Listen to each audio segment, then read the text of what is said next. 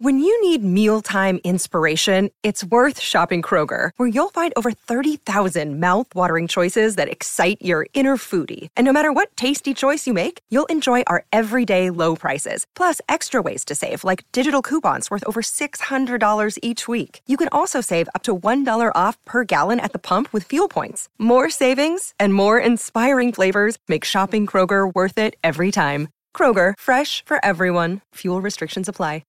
Forever Dog.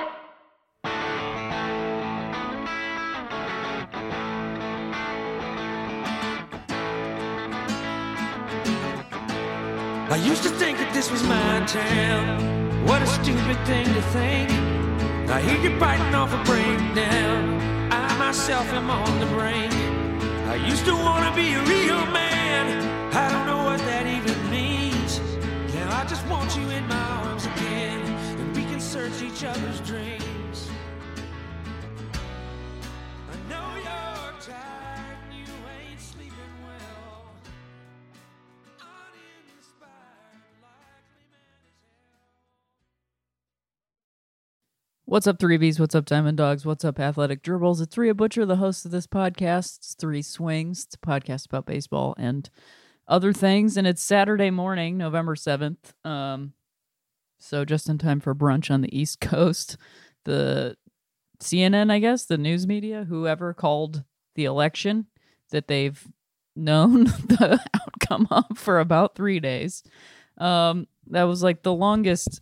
Part of me is, grateful that they took time with it. It's almost as though something as important as a presidential election should take more than a couple hours, probably.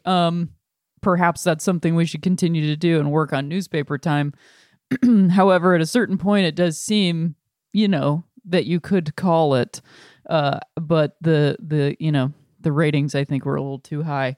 I personally didn't really watch a ton of it because I found it to be incredibly stressful when there was, in fact, nothing I could really do about it since I already voted. But I hope everybody's hanging in there. I know it was a difficult mental health week.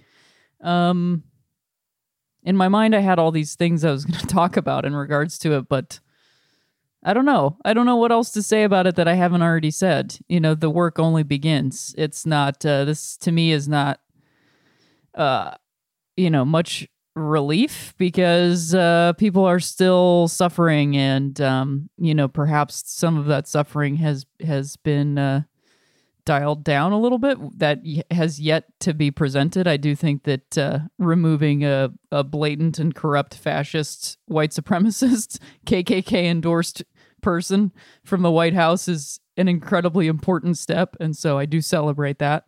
However, I think that we're in really bad shape, and I think a lot of people need a lot of help. And the thing that has gotten me through this week is the positive wins and gains across the country, but specifically in my own sort of backyard. And that's what's kept me sane and not, falling over the edge of the cliff with anxiety, is that Nithya Raman won. Measure J was passed.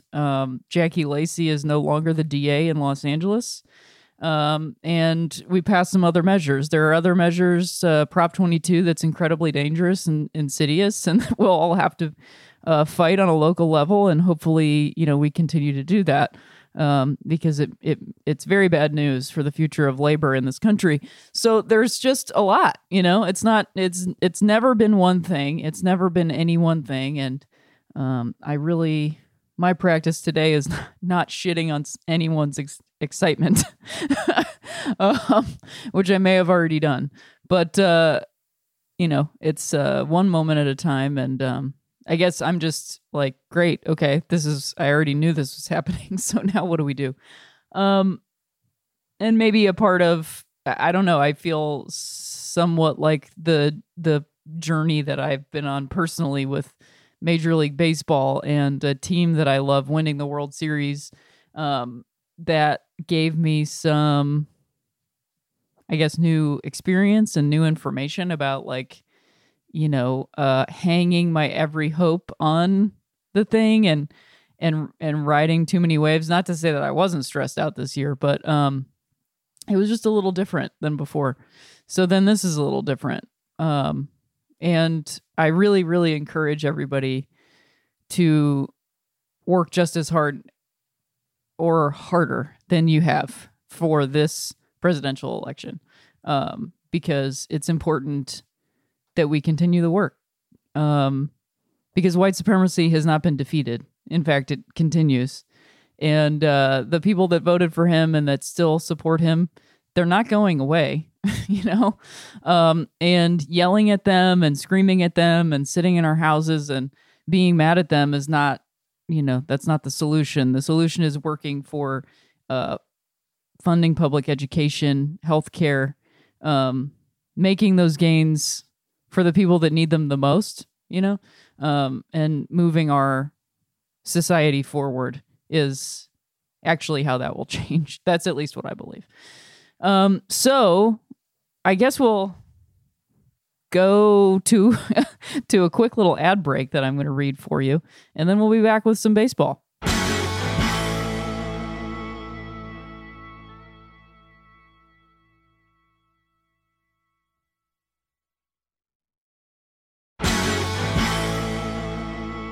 All right, so the big news is the Justin Turner follow-up.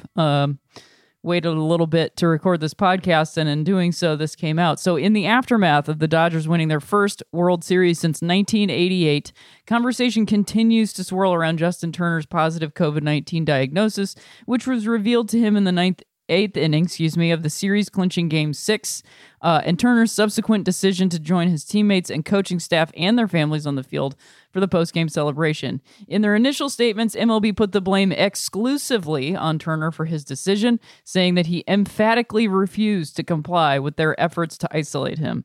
But in an interview this week, Dodgers pitcher Blake Trinan contradicted this account, saying that Turner asked if he could come on the field and people escorted him out there. It's not like he ran out there like they're saying it. Nevertheless, MLB and the MLBPA say they are close to a resolution on Turner that could involve some sort of discipline. And since the writing of these notes by lovely bench coach Brett, 3 statements were released by Rob Manfred Jr., our favorite guy, Justin Turner himself, and then also the Dodgers, where basically they all sort of said kind of similar, like, we learned new information that, like, people weren't really restricting him. I think there was a lot of confusion as to whether he could come out. He was being told by other people that they wanted him out there. He was also told that other people tested positive. So it seems like it was a huge clusterfuck. And like I said on the show before, it was that night on Twitter, everybody was like going hard at him. And, it was just a wild thing to watch. And also, like, I'm not powerful enough to stop it. So it's just, I think for me, I have not changed my mind about how I feel about this. This completely rests. The responsibility here completely rests with Major League Baseball. I wouldn't even say it rests with the Dodgers, but the Dodgers make up Major League Baseball, so I would say there. But in doing so, those two companies are the same company basically, and I still, they're really kicking, especially Rob Manfred, like, oh, this was difficult to do, and mistakes were made, and it's like this just should have never happened. Like he should never have been. There should not have been a game when there's questionable test results. There should have been. I mean, this is what they promised us would not happen when they said they were going to have baseball. They said this wasn't going to happen, and then they didn't do anything to prevent it. And there were only 2 teams playing. Like this was the smallest existence of baseball, and they couldn't do it. They had a supposed bubble, and they couldn't do it. I read in the LA Times just like a player editorial by Kike Hernandez about winning the World Series. I mean, he describes the supposed bubble in there, and he was like, everybody got tested except for the kids. Like, they weren't doing it right. And it's October, like they weren't even taking the highest precautions because they probably thought, well, we're already here. Like, who cares? These guys were in a hotel that was feet away from a golf course where the public was like walking up to their windows and they couldn't it just like the whole thing was a nightmare. And so to me, to blame this one guy for going out there, and I understand, I'm biased. I would like to think that if it was the Tampa Bay Rays in the same scenario, that I would have the same thoughts. I would like to think that. I think the only team that I would probably have had a different experience of is if this would have been the Houston Astros, but I don't think that would have happened in that scenario. But I just think, there's just no world where, a player gets an inconclusive test on a Monday and there's games on a Tuesday that you can't say, look, we have to do the hard thing, which is we have to move the game schedule.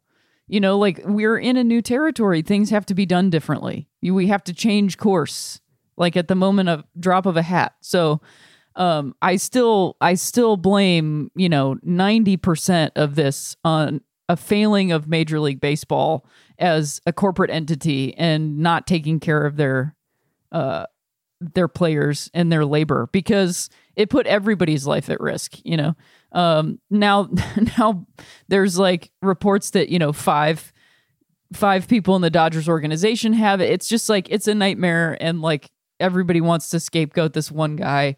And if you want to scapegoat one guy, it should be Rob Manfred. I think this guy is probably the worst commissioner we've had in quite some time, at least in modern baseball history. But I'm sure the owners would heartily disagree with me. But my thoughts have not really changed much. I think it's hard to imagine being in that position with all that chaos going on and being pulled out of the 8th inning of a game that it really seems like you're going to win. I just cannot imagine it. I just cannot imagine it. And of course there is the argument of the haves and the have-nots. But there are people going to work who are being put in the same scenario as this man. Maybe not the same on paper, but having to choose between work. It's just, the choice shouldn't be happening. You know what I mean? People should have enough. There's more than enough to go around. So it doesn't seem like he's going to get any punishment, which I actually think is a good thing.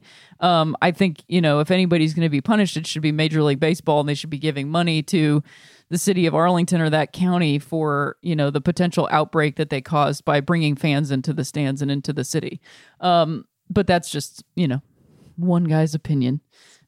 So speaking of opinions, let's move on to the Golden Glove winners. This year's Golden Glove winners were announced earlier this week, the same night as the presidential election. So Major League Baseball really, really knows how to schedule things, clearly. So in the American League, we've got for pitcher Griffin Canning of the Angels, catcher Roberto Perez for Cleveland. That's his second. First base, Evan White of the Mariners. Second base, Cesar Hernandez for Cleveland. That's his first. Shortstop, J.P. Crawford for the Mariners. That's his first. Third base, Isaiah Kiner-Falefa. I'm not sure if I'm pronouncing that right. I'm sorry. Of the Rangers. Left field, Alex Gordon gets his 8th Gold Glove for left field with the Royals. Also retired this year. Center field, Luis Robert with the White Sox. And right field, Joey Gallo of the Rangers. And then moving on to the National League for pitcher, we've got Max Fried with Atlanta. Catcher Tucker Barnhart with the Reds. That's his second. And Anthony Rizzo collects his 4th Gold Glove at first base. And Colton Wong gets his second at second base. Javier Baez gets his first at shortstop. Okay, that's a surprise. Third base is Nolan Arenado getting his 8th with the Rockies. That's just nuts and not surprising. Left field, Tyler O'Neill with the Cardinals. And center field, probably the most questionable one for me, Trent Grisham with the Padres, because I cannot believe Cody Bellinger didn't get it, but whatever. And right field, Mookie Betts gets his 5th this year with the Dodgers. This year's Gold Gloves were based on a collection of defensive metrics known as the Sabre Defensive Index, which combines several methods of estimating defensive performance statistically. Because of MLB's regional schedule this season, managers and coaches, usually one part of the final component, did not vote. Interesting. Rockies third baseman Nolan Arenado led all major league players with 15 defensive runs saved, winning his 8th consecutive Gold Glove. Joey Gallo followed him with 12 defensive runs saved and won his first Golden Glove after moving full-time to right field this year.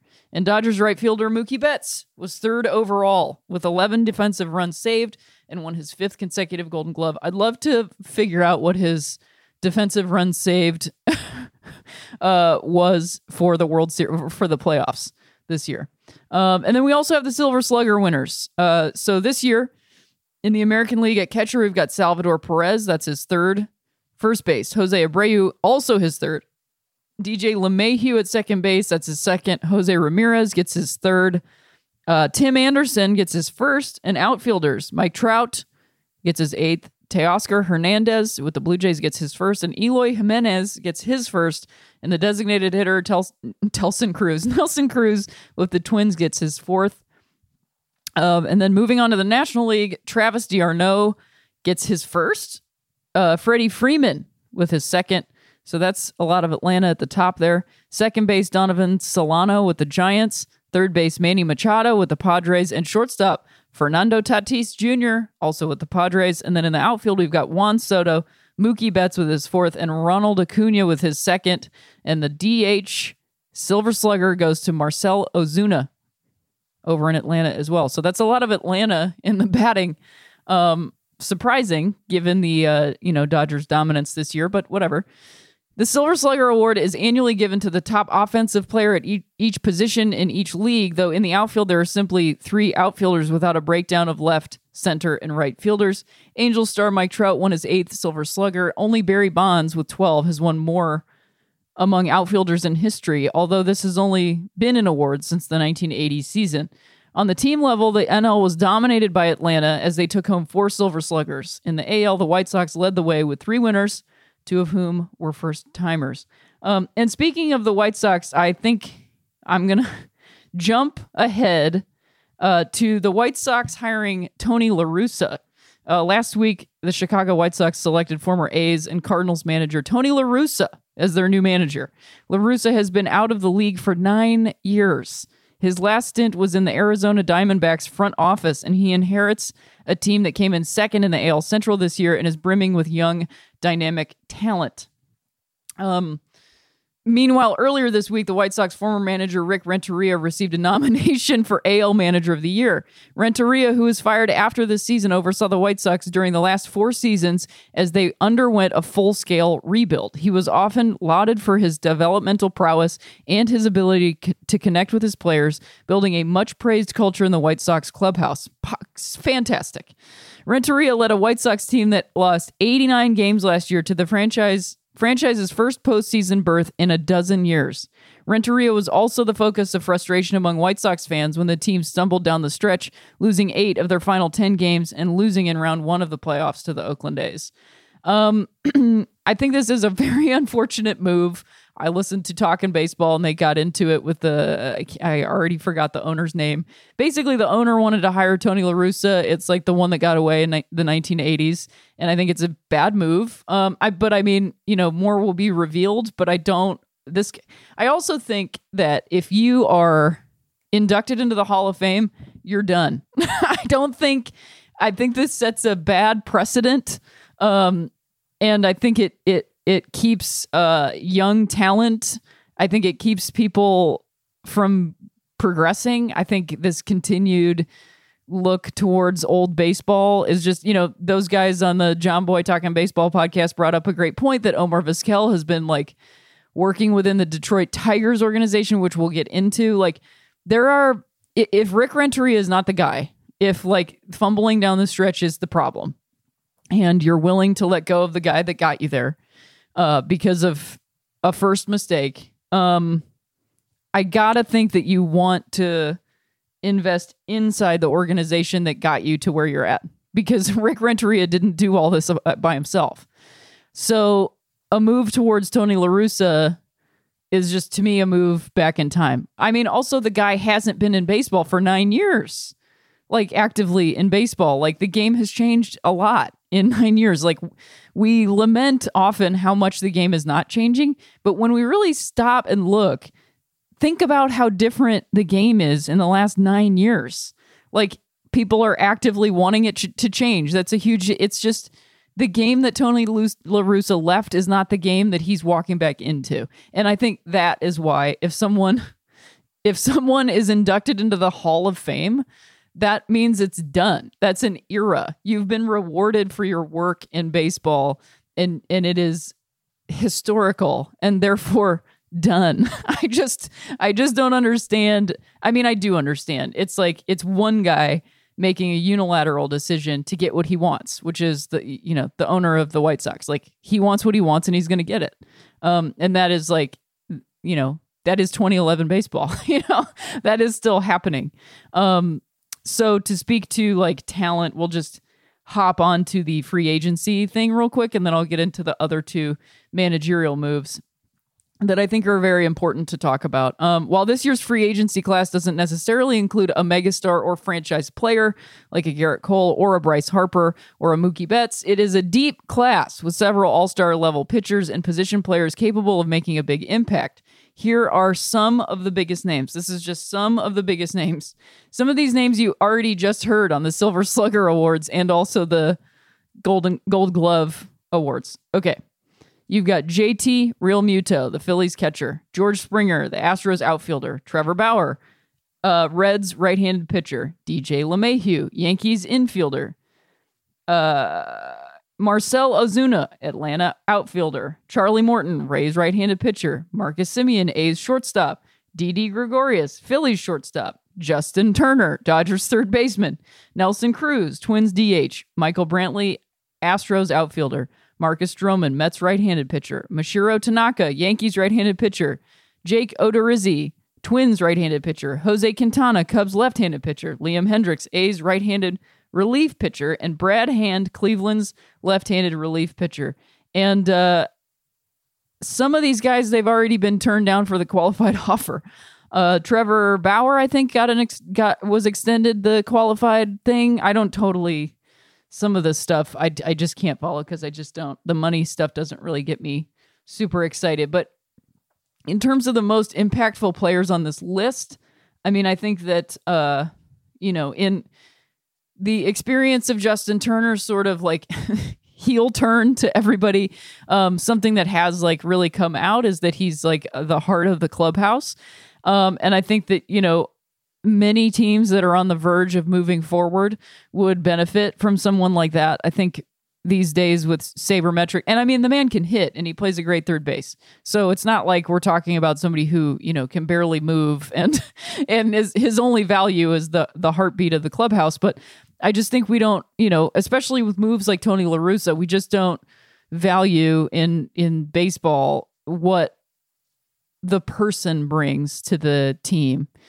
I think the Mookie Betts move, I've talked to people who just couldn't understand why Bryce Harper wasn't picked up by the Dodgers. And like, maybe this was part of it. I don't know. But I will say that like Mookie Betts, once in a generation player, clearly, obviously, but it's not just what he does, it's how he does it. And I think that there are a lot of players on this list who bring the same thing. Even somebody like DJ LeMahieu, who is very much just like a workaday kind of dude. Like, he is an incredibly reliable at bat. And if you are batting behind that guy, like, he's going to probably get on base. And I think somebody like Michael Brantley is also incredibly reliable and a huge anchor to a lineup. And I think a lot of these pitchers have a lot of potential that just hasn't been realized for whatever reasons. But I think out of everybody, Marcell Ozuna has to get picked up by the Atlanta. He was a huge, huge part of why they almost like knocked out the best team in baseball to go to the World Series this year. And like it would be really silly of them to not bring him back. I think he brings whatever it was, he fit with them just as much as they fit with him. And I think he's an incredibly potent part of their lineup. And I think also Didi Gregorius is just one of the best players who just hasn't gotten the best crack at a lineup. So yeah, and I also think JT Realmuto, whatever it is, didn't pan out with the Phillies as much as before, but I think, he's a great hitting catcher. And if you are lacking in that spot, like, I'm trying to think of someone who is like the Brewers. I don't know. But I think many teams would benefit from many of these guys. And I'm interested to see where Trevor Bauer ends up if he ends up just going back to the Reds, because I think the Reds are building something that's could be really great. So yes, let's just wrap it up. Keep this one nice, short and sweet, and talk about the last two managerial moves that as soon as I saw the tweet at the midweek that the Red Sox, they were like, we were talking to this guy, and Alex Cora. I was like, oh, they're hiring Alex Cora again. There's no way that they're not just going to hire this guy again. And then they did. The Boston Red Sox rehired former manager Alex Cora, who was fired by the team and suspended by the MLB for a full season, quote, for his role in the Astros cheating scandal. He was Houston's bench coach at the time. We also are just like sort of as a group, baseball as a group, just kind of not talking necessarily about the fact that the Red Sox did a similar thing as the Astros. They just didn't use trash cans. And then the Tigers hire AJ Hinch. The Detroit Tigers hired former Astros manager AJ Hinch. Hinch's role in the 2017-18 cheating scandal led to his firing by the Astros and a, quote, 1-year suspension by Major League Baseball. So, clearly, I have my personal reasons to be upset by this. However, I just don't know. What is this? It's a precedent. It's bad for the game. You know, it's just bad for the game. I can't what else am I supposed to say? We've been through this a million times. Like, again, to me, it's similar, but not the same with going backwards to somebody that's already in the Hall of Fame. Clearly, like, we're talking about people who cheated and brought a darkness to the game that many people still are upset about. And then we're talking about somebody who essentially was retired and being brought out of retirement instead of like bringing up new talent. But it's bad. It's bad to go backward. Like, these guys were not suspended from anything. You know, they were not suspended they just had a year off. You know, they were like on vacation. And then they're just getting hired back in at the position that they left. Even though AJ Hinch is not coming into the Astros, like he's still in the game. It's disgusting. You know, I especially am upset about the AJ Hinch thing because it's just bad. It's just bad. It's just bad. And I feel kind of bad for the Tigers. You know, they're building something that goes back to the Omar Vizquel. Like, he's been toiling away in the minor leagues and like, you can't bring that guy up. And it's just, to me, a part of, you know, the white supremacy of the league. And it just, it's a bad move. It's a bad move and it's a bad look and it's not good for the game. And I am pretty upset about it. And it sucks. It sucks that people, it's not even that they're just like failing up. It's like they're cheating upwards, you know, like cheaters. I mean, they'll get theirs, I guess. They just haven't gotten it yet, but it's a huge bummer for the game. It's a huge bummer. It's not great. So that's baseball for this week. I hope everybody's staying hydrated. I hope you're taking care of each other. I hope you're finding ways to continue to stay involved locally and nationally. And keep, you know, educating yourself on these issues.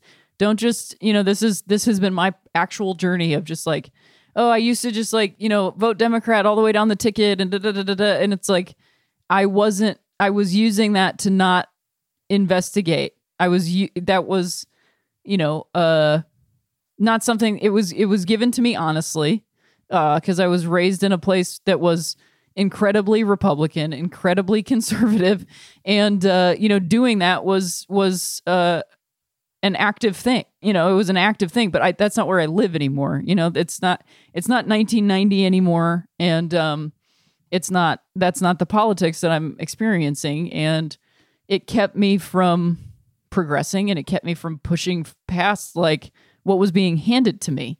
And I think you know, Prop 22 illuminated that for me even more, that like you have to do more than just simply vote. You have to actually educate yourself before you get into the booth, you know, like whether the booth is your kitchen table or a physical booth, but like you have to dig deeper, and you can't just believe the same people that you've been believing your whole life, because you're not growing. You know, it's not even about them being bad or whatever. It's about a lack of growth and a stagnation of just like, oh, I'm not actually paying attention. You know, I'm not actually like my existence is actually not enough, you know? And I think, you know, the Nithya Raman versus David Rue election locally, which I think, got a lot of national attention. I think it's really important and, incredibly important that we remember that this was not a Democrat versus a Republican. It was a progressive versus an establishment incumbent who turned very Republican at the end. And it's great information for me that it's like, you have to keep looking, and it can't just, so I posted about her and somebody was like, oh, I hope more blue across the, it's like, it was already, quote, blue. It's not about red and blue. It's about what are we doing? What are we doing? Who is doing what? And if your first thought when you hear me say that is, well, I'm not going to vote Republican, question that. Question why that's what you think. Because the binary, which is a thing that I personally am existing outside of, and I think a lot of people that are listening to this also do, is a deadly thing. And I don't mean like killing, but I also do mean that. Like, look outside of it. There are other options. And I realized recently my unwillingness to like actually investigate these things is what was keeping them from prospering in my own life. And so you have to look into it. I beg of you to continue the work. It's not done. It keeps going. You can be glad. You can enjoy it, but use it to keep going forward. On Wednesday, I went to the Black Lives Matter, Jackie Lacey Must Go, which turned into a Will Go protest and celebration. And like, people were happy and they were still mad. Both things can be very true. And it's actually incredibly important and really powerful for that to exist at the same time. Because if there's no joy, then what are we here for? But if you only exist in the joy and then you take your foot off the gas, you're letting yourself down. So I encourage you to continue the work, whatever it is, and don't just go back to brunch, So let's keep going. And as always, if you liked it, you liked it.